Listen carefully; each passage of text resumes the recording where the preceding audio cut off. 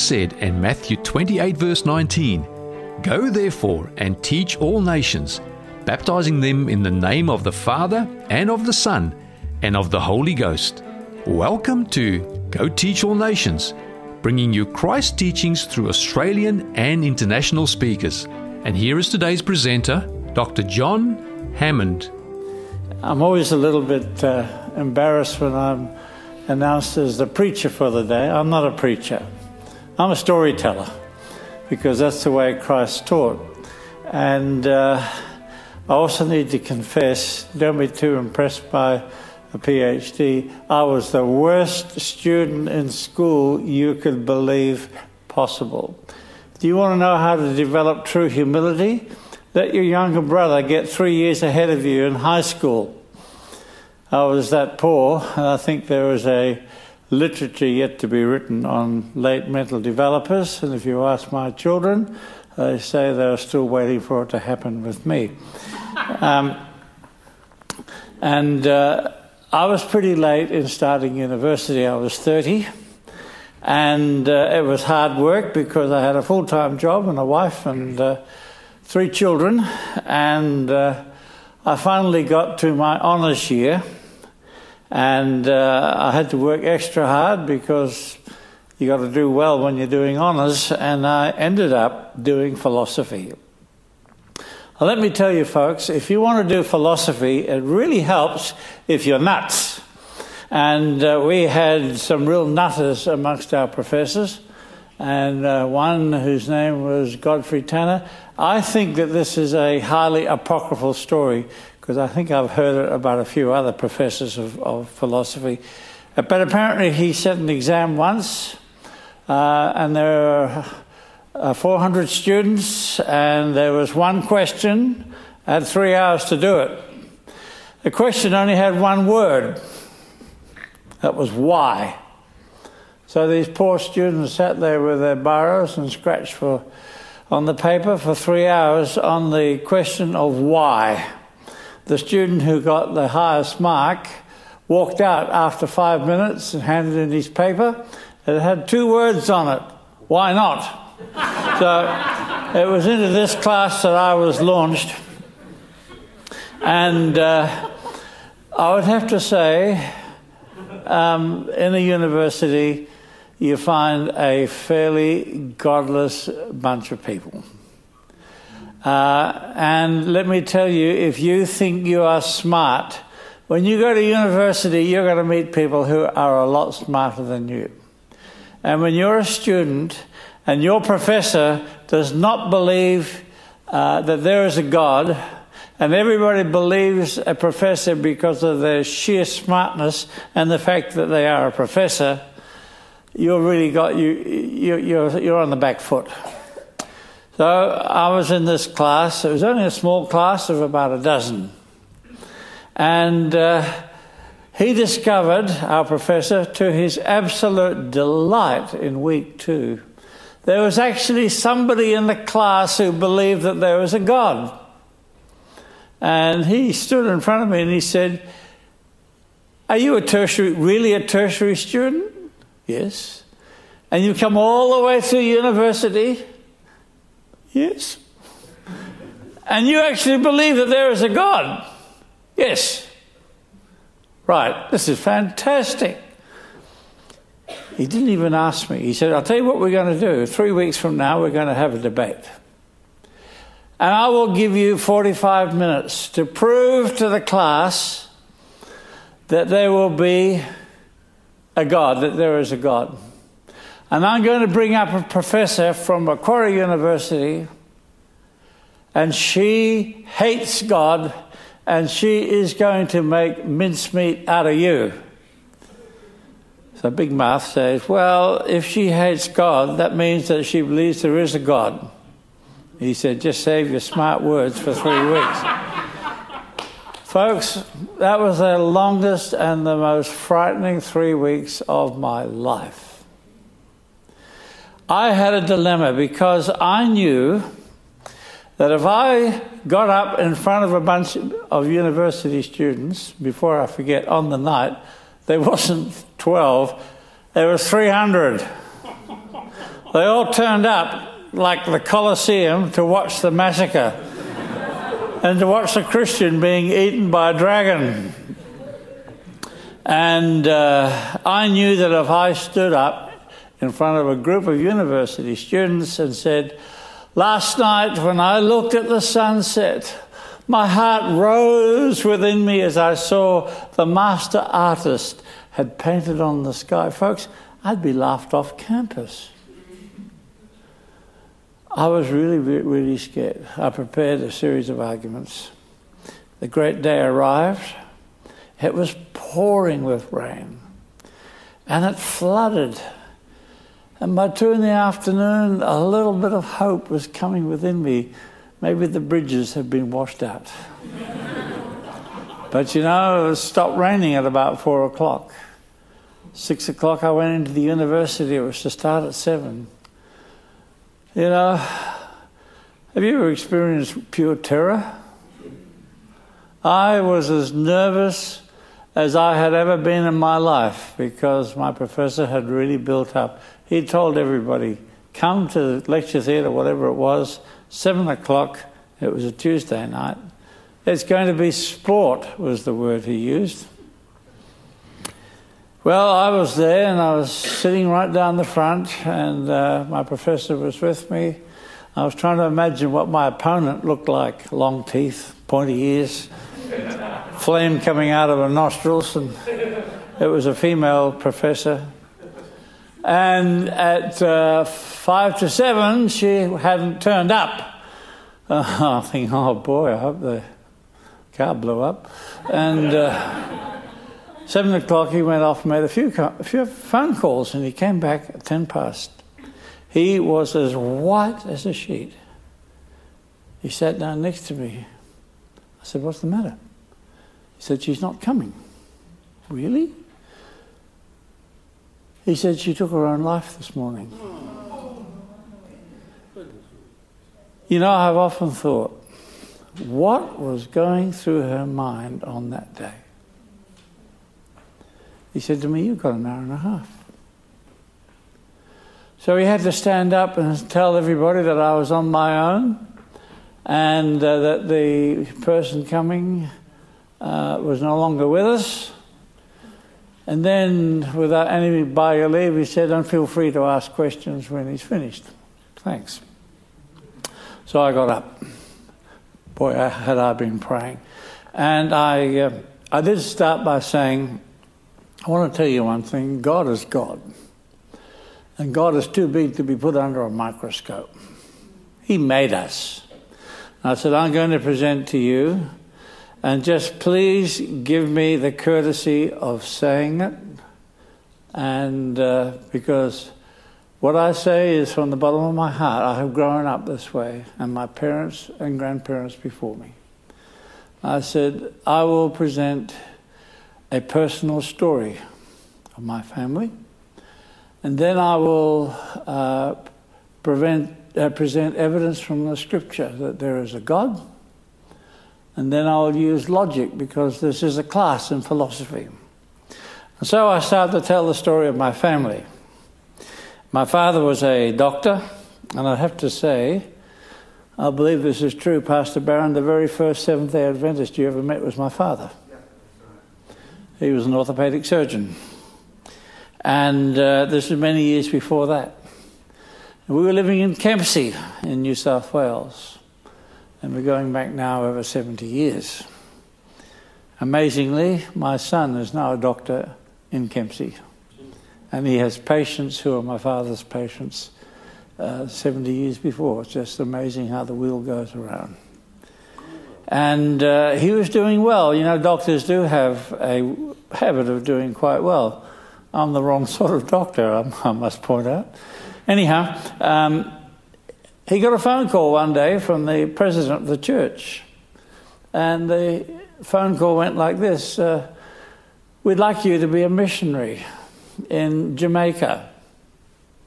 And my father's answer was very much to the point. He said, no, I've got a wife, I've got 3 boys, I've got a new house and a new car. The timing is bad. Folk, you never say that to God.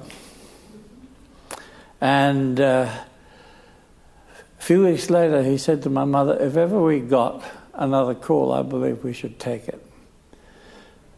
Now, you've got to be very careful whether something's a miracle or not, because the phone rang 30 minutes later, and it was the same president. And he said, will you go to Jamaica?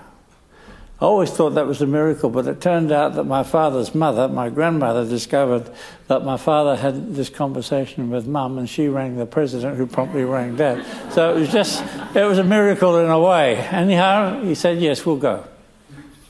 2 weeks before we sailed, another phone call. And this one had a lot of humming and hawing in it.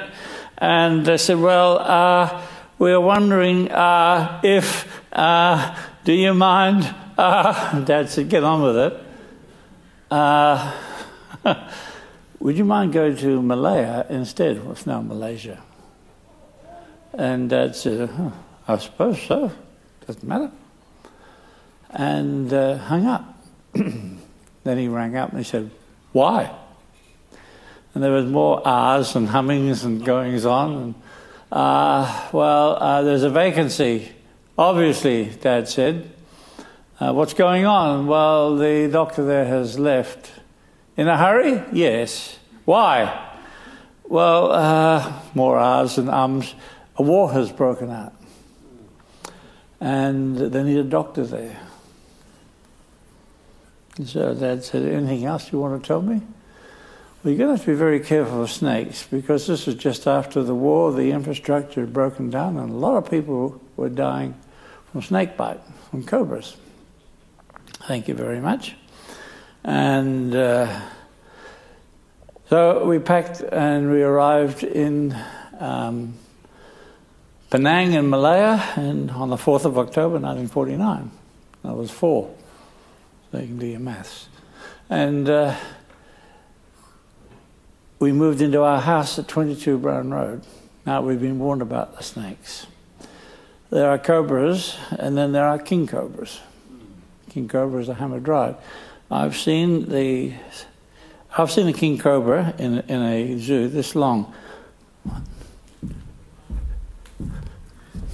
That is a mighty long, poisonous snake. And their temper is about as bad. The first morning Dad stepped out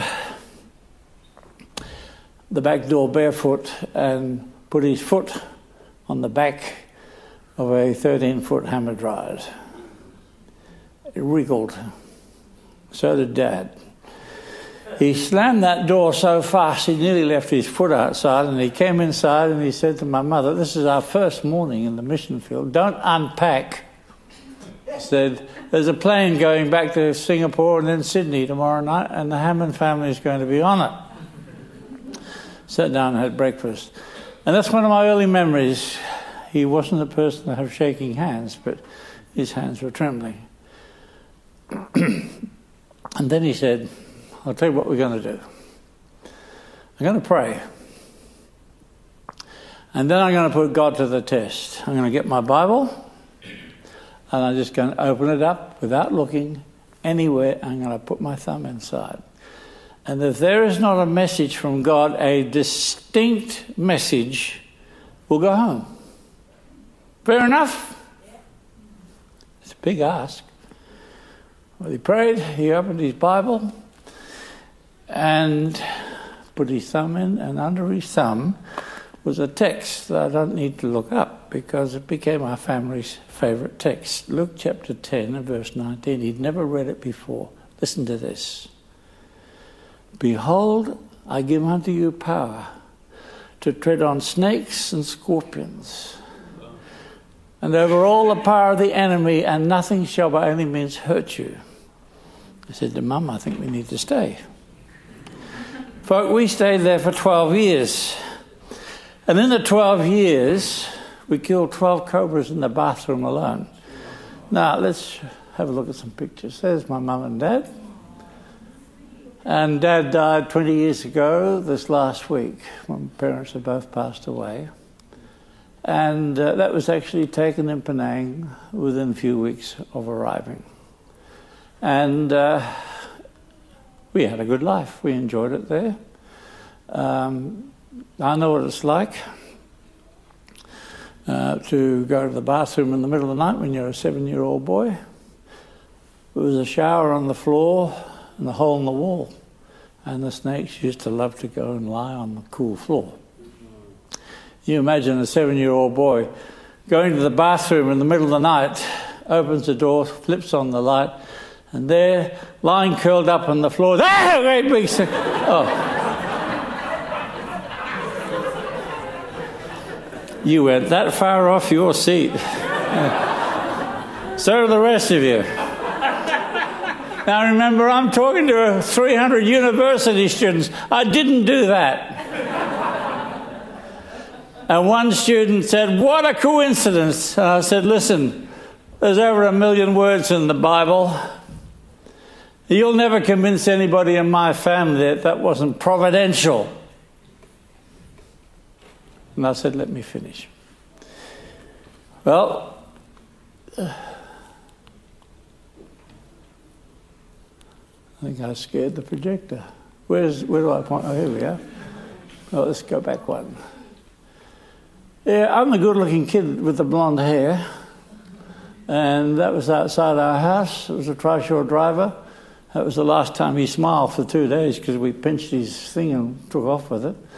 And we've just lost the picture. Something's happening. And there we are again. But you know, there were snakes all over the place. We were having lunch one day. Dad was at the hospital doing an operation, and that's a king cobra. You don't mess with them. Came into the dining room because we had his baby in a bottle. My mother was very tolerant. And we cleared off outside the house and rang the hospital, and Dad said to the anaesthetist, "Just keep the patient ticking over. I'm going home for a few minutes." Came home, got rid of the snake, went back and finished the operation. But that's only half the story. There was a war on, and all the Europeans in the island had this type of car. It looks like a Mercury, and it's got armour plate right around, armour plate on the windows, an armour-plated flap, and a little slit on the windscreen, because they'd be ambushed. But you know, they still got them.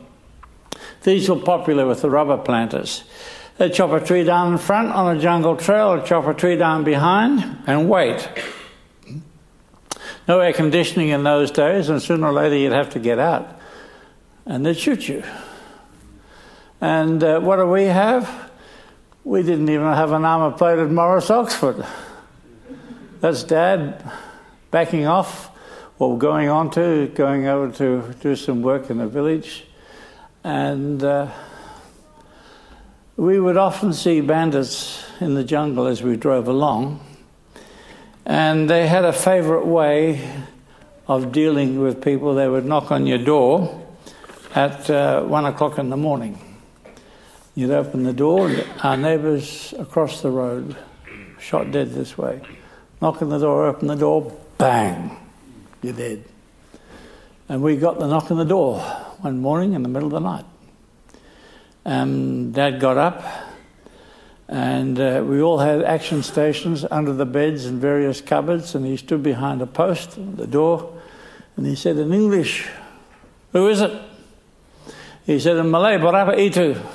He said it in Chinese, he said it in Tamil, and finally a voice said, "Doctor, we have a sick man outside." Well, every doctor's taken the Hippocratic Oath to help somebody who needs it. And Dad opened the door, and there was 2 men standing there. He said, "Where's the sick man?" I was in the car. And Dad often said that walk out the driveway to the car, he thought was going to be the last walk of his life. He said he could hardly make one foot go in front of the other at the thought of being shot dead. But there was a sick man in the car, very, very sick. And I've even got his photo.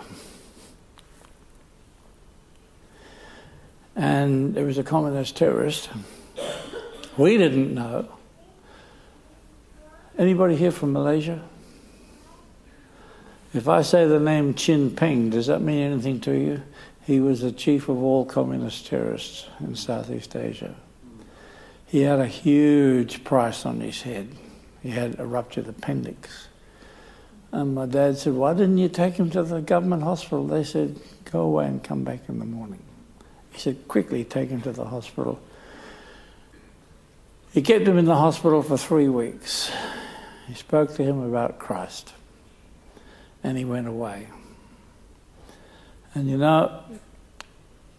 11 years later, the day before we left the country, God opened the windows of heaven just to give us a little glimpse of his ability to protect you. There was a knock on the door. The war was finished. It was safe. And there was a Chinese man there, and I answered the door. He said, is Dr. Hammond there? I said, no, he went back to Australia a few days ago. He said, is your mother there? I said, yes. Can I come in? Lachapin, come in. And he sat down and he asked my mother if she could remember this patient. She couldn't. And he held out a piece of paper, about A5. I was astonished. There was a picture of us standing in front of our car, P5104, and there was a message in Malay, in which I could read, and in Chinese. And it said, this is the Hammond family. They live at 22 Brown Road. This is the number of their car. Under no circumstances are they ever to be harmed. They are under my protection. Signed, Chin Peng. And so it was the day before we left. We were able to see how God had protected us, because a lot of people died. You like my Rolls Royce? I wish. Because that was the exact model that the governor used to ride in. And there it is, Sir Henry Gurney, standing in front of his Silver Wraith 1951 Rolls Royce. And in that picture, he only has 1 hour to live, because he was coming down Fraser Hill after attending a ceremony, and his car was ambushed. There are 52 bullet holes. And he was killed. He stepped out of the car and walked towards the ambush to protect his wife. And I found the car in Malaysia not too long ago, and it was patched up but looking very tawdry, and he died. And 6th of October 1951. At that stage they were advising all Europeans to leave the country. And Dad said, no, we will stay because we have a protection order. And I said, who has written your protection order? And he said, here it is. Behold, I give you power to tread on snakes and scorpions and over all the power of the enemy, and nothing will in any way hurt you. Remember, I'm talking to university students. And so I said, now I will move to proof. And of course, if you are giving a lecture and you are trying to prove that the Bible is accurate, where do you go? Well, you better know where we go. Daniel chapter 2. And I said in Daniel chapter 2, and I went through the text, thousands of years ago, God inspired the prophet Daniel to the exact events and the epochs in this world's history. And we started with the head of gold, Babylon. And the student who'd obviously been to Sabbath school once or twice put his hand up and he said, of course, that's so easy to explain. It was all written after it happened. But this time I was getting a bit bolder, and I said, you listen to me. The head of gold, he was there. He was alive for part of the chest of silver.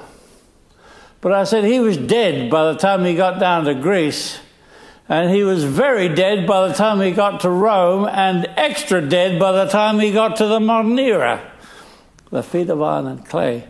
And I said, there is nobody in this lecture theatre who can gainsay that passage from Scripture that was written thousands of years ago. And furthermore, the Bible says when Christ would be born, where he would be born, how he would be born, and how he would die. Well, you see, I was getting a bit stirred up. Maybe I was preaching. And they were very quiet.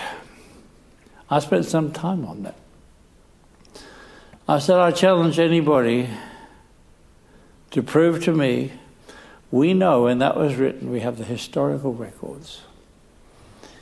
And I said, now, I'm going to try you on some logic. I said, you're all university students and I want you to be honest, because I'm going to use logic. I said, how many of you believe that there are forces outside of the human body that we cannot explain? Be honest. And their hands started to go up. And I said, good to have established that point. How many of you believe that some of these forces are not very good for us? Because I knew that the university was rife with spiritualism and Ouija boards and all these sorts of things at this stage. And some people were caught up and had disastrous lives. And hands went up, not quite as many. Now I said, here comes the logic. We have established together, I was using courtroom techniques, we have established together that there are forces that are around us. We have also established that there are some forces that might not necessarily be good for us. Logic, is it also proper to assume that there might be some forces around that might be good for us? Well, they hadn't thought of that. I said, don't run away. Logic says yes. And I said, isn't it equally possible that there might be a battle going on? In a blaze of originality, I said, a great controversy. That went over their head. And that there is going to be a climactic battle between good and evil. And I said, there is a lot of evil, and there is a lot of evil on our university campus. Well, they were very quiet.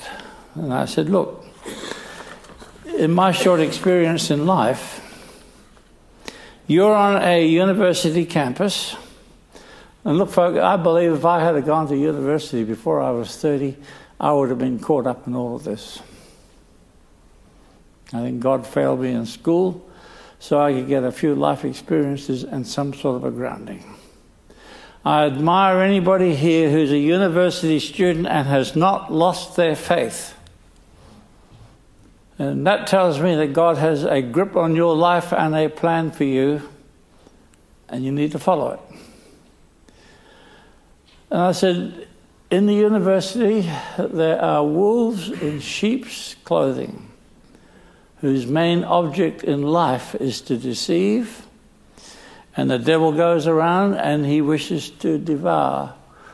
I think there's a few beautiful shots here. Beware of false prophets who come to you in sheep's clothing, but inwardly are ravenous wolves. You will know them by their fruits.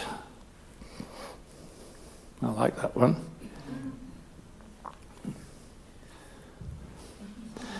I said, here we are on planet Earth, and there is a battle raging around us. There is a God, and there is an evil force, Lucifer, and the battle is climactic. And God has given his only Son to save us. You know, I finished at that point. I'd like to say that people crowded around me afterwards and say, that was fantastic, and can I have Bible studies? I never heard a thing. But many, many times since then I have wondered about that poor professor. What had happened in her life?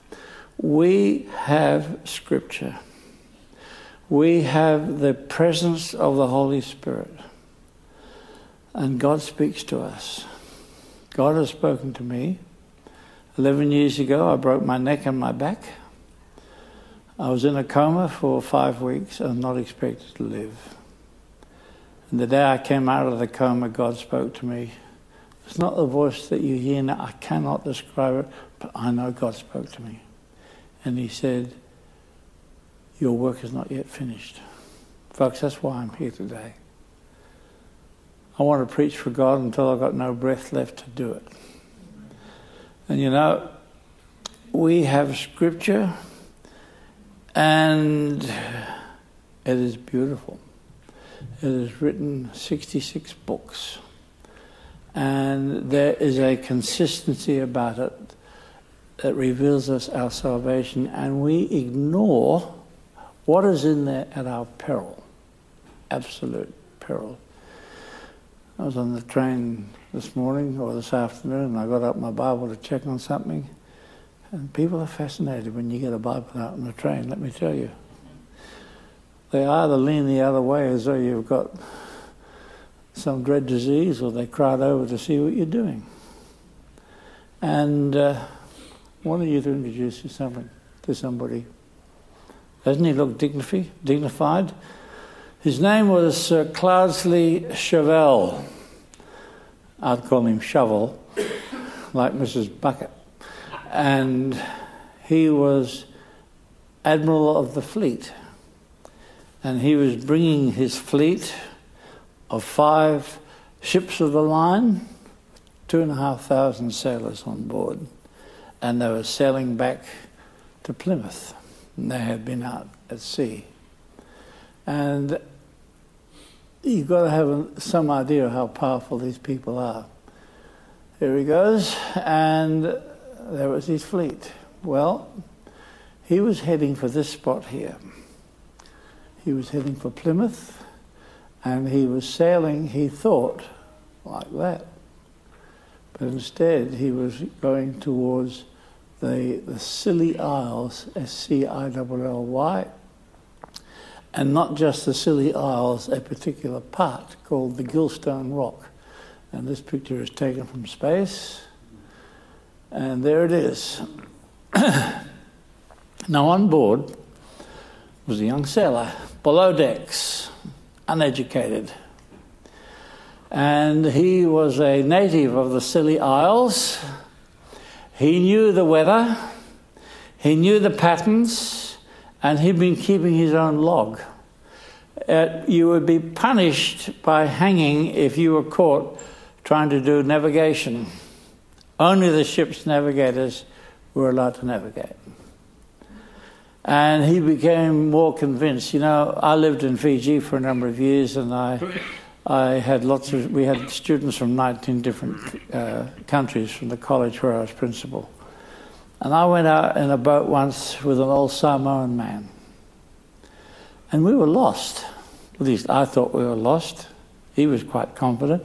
We were out of sight of land in just an aluminium tinny and an outboard. And he asked us all to be quiet. And he went to the front of the boat. He lay across the boat. And he put his hand in the water. And he just felt. And then he said, that way. He knew exactly where we were.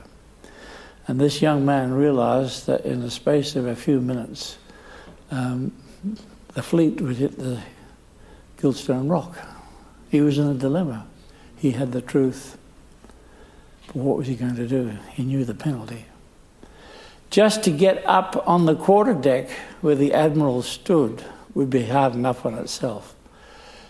He came up on deck, and he took his moment and he rushed up to the Admiral and said, Sir Cloudesley, we are about to hit the rocks, the Gilstone Rocks.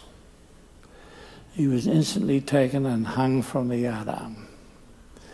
And 5 minutes after that, the whole fleet hit the Gilstone Rocks.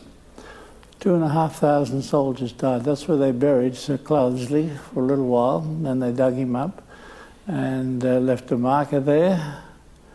And if you go to Westminster Abbey, you will see his effigy there, or his statue there, in the thing in the Abbey. You know, we have a guide, and we tend to forget that we are carrying the pathway to heaven, the information that we need. And as university students, as adults, as whatever you do, we have this sure word of God. It is our guide. It is our navigation. And I just praise the Lord as I've been able to give you this little testimony today. I know God loves us. I know He loves me. And I know that every one of you is so important.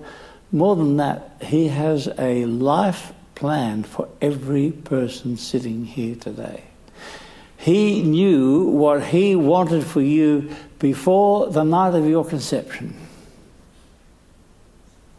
And so often we go by a different path, but God in His infinite wisdom and patience just brings us back. I had things in my life that I'm not terribly proud of, and I know that God has had to nudge me back. But just believe that God loves you and He has a plan for you. He is real. He gave His Son. And you'd better say amen when I say this. He's coming again. Amen. Let me pray. Dear Father, as we bow before you, we want to acknowledge that you are King of Kings and Lord of Lords. We are standing in the presence of the ultimate being in this universe. And yet you love us so much, you said, please call me Father. You think about us every day. And the one thing you want more than anything else is to restore that intimate relationship that you once had with Adam and Eve. And this time we will be part of that. And we just say this afternoon, Jesus, we love you. Amen.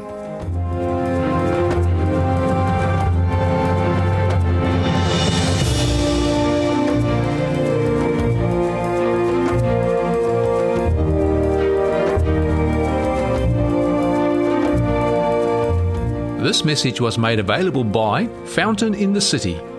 For more resources like this, visit fountaininthecity.com.au.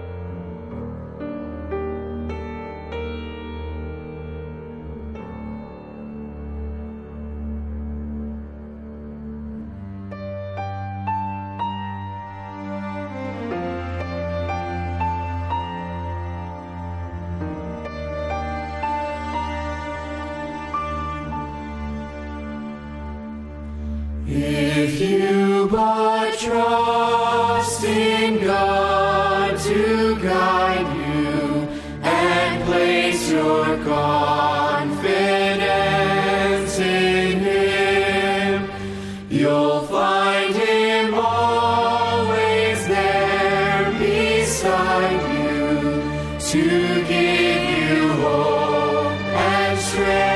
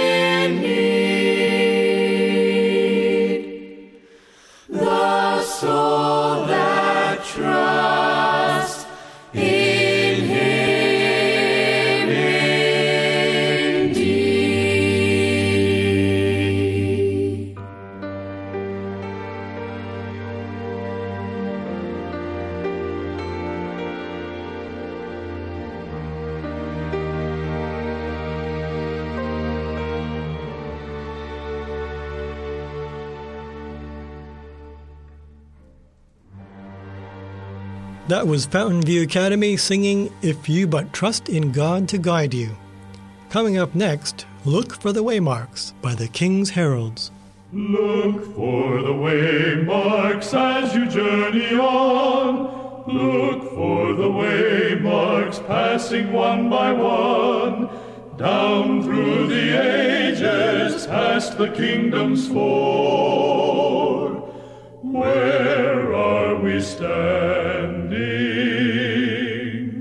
Look the waymarks o'er. Look for the waymarks, the great prophetic waymarks, down through the ages, past the kingdoms four. Look for the waymarks, the great prophetic waymarks. The journey's almost o'er. First the Babylonian kingdom ruled the world, then Medo-Persia's banners were unfurled, and after Greece held universal sway, Rome seized the scepter. Where are we today? Down in the feet of iron and of clay, weak and divided, soon to pass away. What will the next great glorious drama be? Christ and his coming and eternity. Look for the waymarks, the great prophetic waymarks, down through the ages, past the kingdoms four. Look for the waymarks, the great prophetic waymarks. The journey's almost o'er.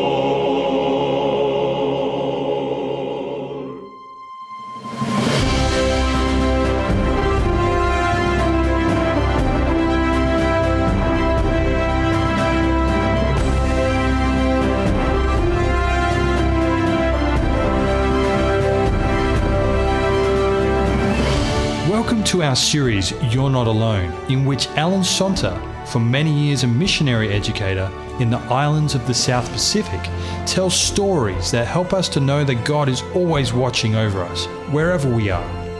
This episode is entitled, God Can Help You Fix Anything. At the beginning of 1957, I was asked to head up the Seventh-day Adventist school on the island of Abemama in the Gilbert Islands, which are now called Kiribati. And my wife and I arrived at the island on a small inter-island trading boat.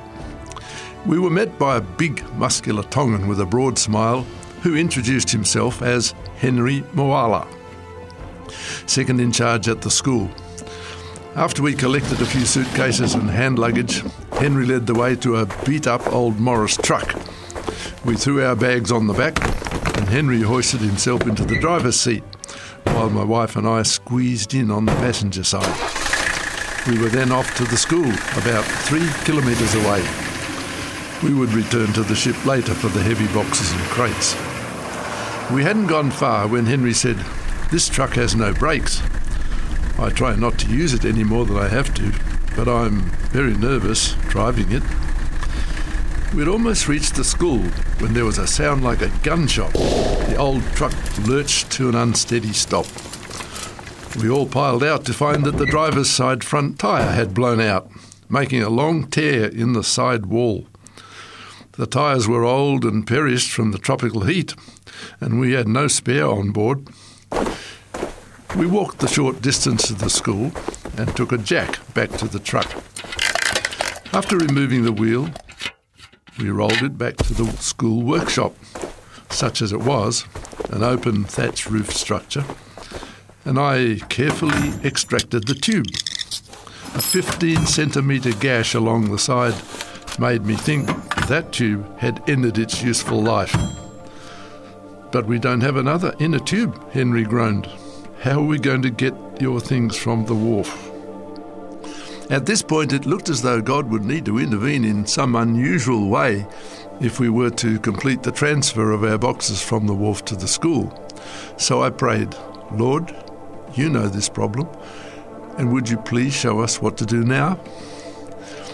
Immediately my mind went back to a time in the late 1930s, when as a small boy I'd been taken by my parents from Nelson to Dunedin in South New Zealand in an old Model T Ford motor caravan.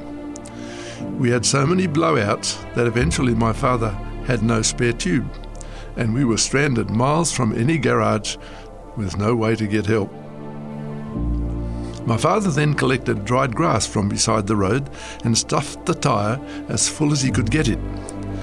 Back on the wheel, that stuffed tyre took us quite some distance until we came to a garage. The only problem I recall about the incident was that the grass tended to move about in the tyre, so we had a quite bumpy ride. Now the Lord brought this experience back to my memory, and also pointed out that there were plenty of coconut husks all around us, left over from the copra making activities that go on all the time in Abemama. Coconut husks are the raw material that koia is made from, and are tough and fibrous. "Let's collect some coconut husks," I suggested to Henry. "We can stuff them into one of these old tyres, and that should get us at least a load or two from the wharf."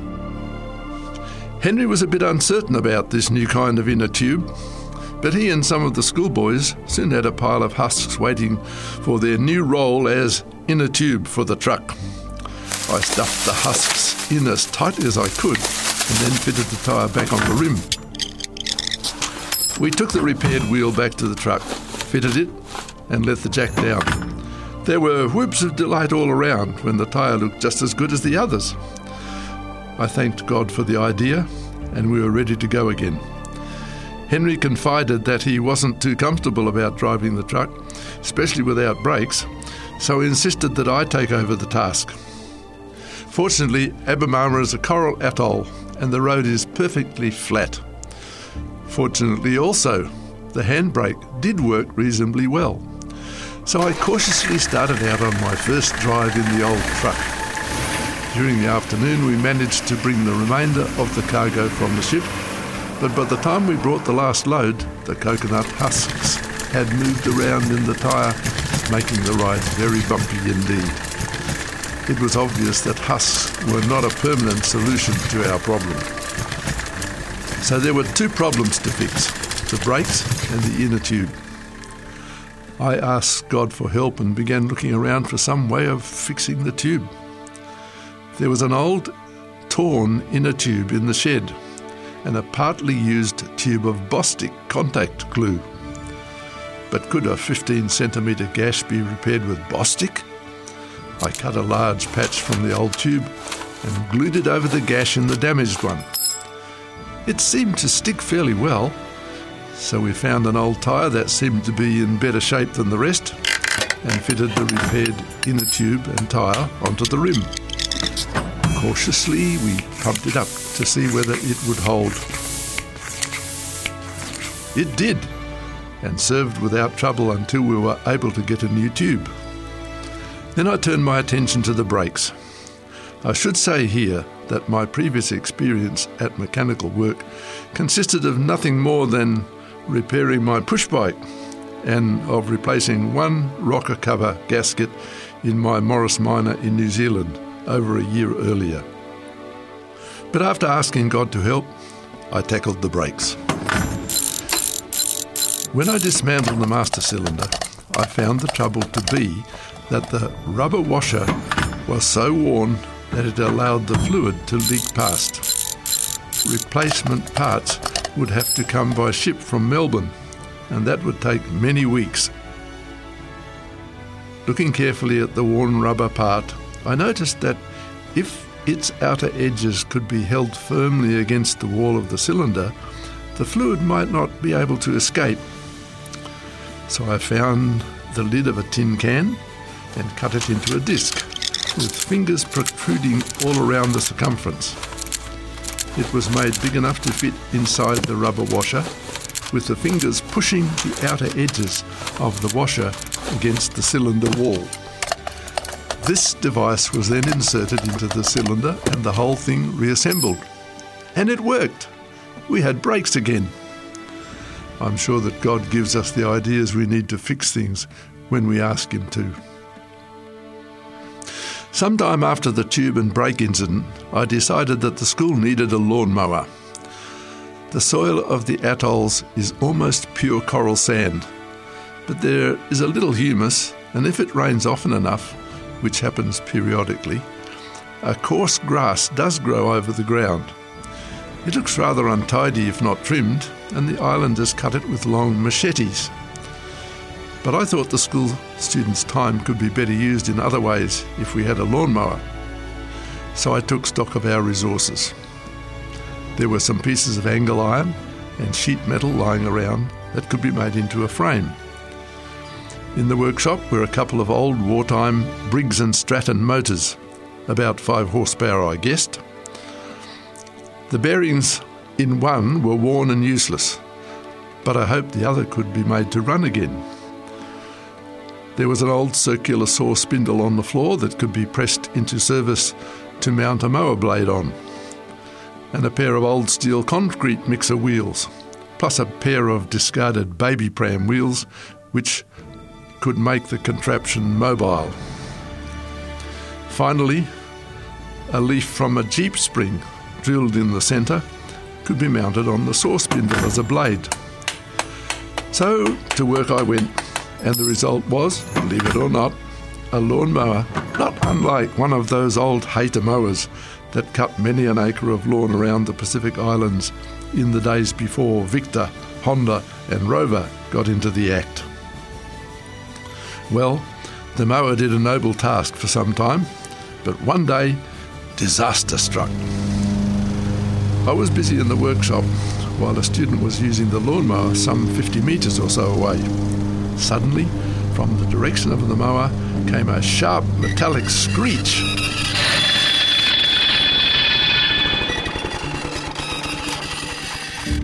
I thought that the blade had hit some concrete or a piece of metal and expected to hear the mower start up again.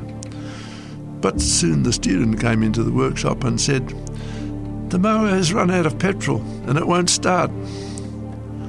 I knew the mower couldn't be out of petrol, as it had been filled only a few minutes earlier, so I went to investigate. I fitted the starting rope to the pulley and pulled firmly, expecting to feel the resistance of the compression. But the pulley turned freely. Something was seriously wrong. The motor was soon in the workshop, and when it was opened, it was indeed a sorry sight.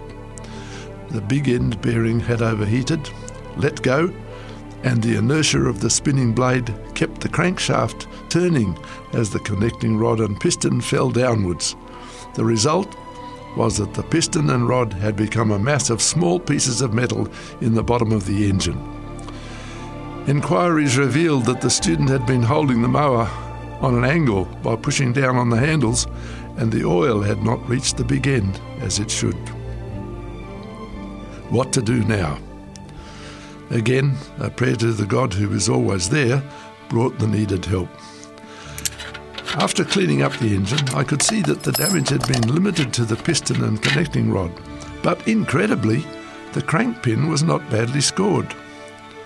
An examination of the spare engine revealed that its piston and connecting rod were in good condition, but there was no big end bearing shell in place. My colleague, the Pacific Islands veteran of many years' experience, Walter Ferris, looked at the bearing and said, "I've got a Jeep bearing shell that I think I can cut to fit that bearing. Let me see what I can do." So it was that an hour or so later, Walter Ferris came in with 2 halves of a bearing shell that fitted pretty well around the crank of the Briggs motor. Jeep bearings were much bigger in diameter than Briggs big ends, and these cut-down shells had been formed into the tighter curve by hammering them into the seats. What was needed now was some way of grinding the two halves of the shell into shape against the crank pin so that the correct clearance could be made. Valve grinding paste would be no good because the particles were too big, creating too much clearance. But God was there again with the needed ideas. Why not toothpaste? The particles are fine enough. It would just take patience. So I spread toothpaste on the faces of the shell, set it in place over the crank pin, and gently tightened the bolts until I felt resistance. Then I worked the rod back and forth to grind in the shell. This process was repeated again and again until the bolts could be tightened right up without any binding of the shell on the pin, and the motor gave many months of trouble-free service. I was not alone out on that small atoll, and whoever or wherever you are right now, you're not alone either. God is just a prayer away, and He's waiting for you to realise your need of Him and call to Him for help. You've been listening to our series, You're Not Alone. Stories told by Alan Sonter that help us to know that God is always watching over us, wherever we are.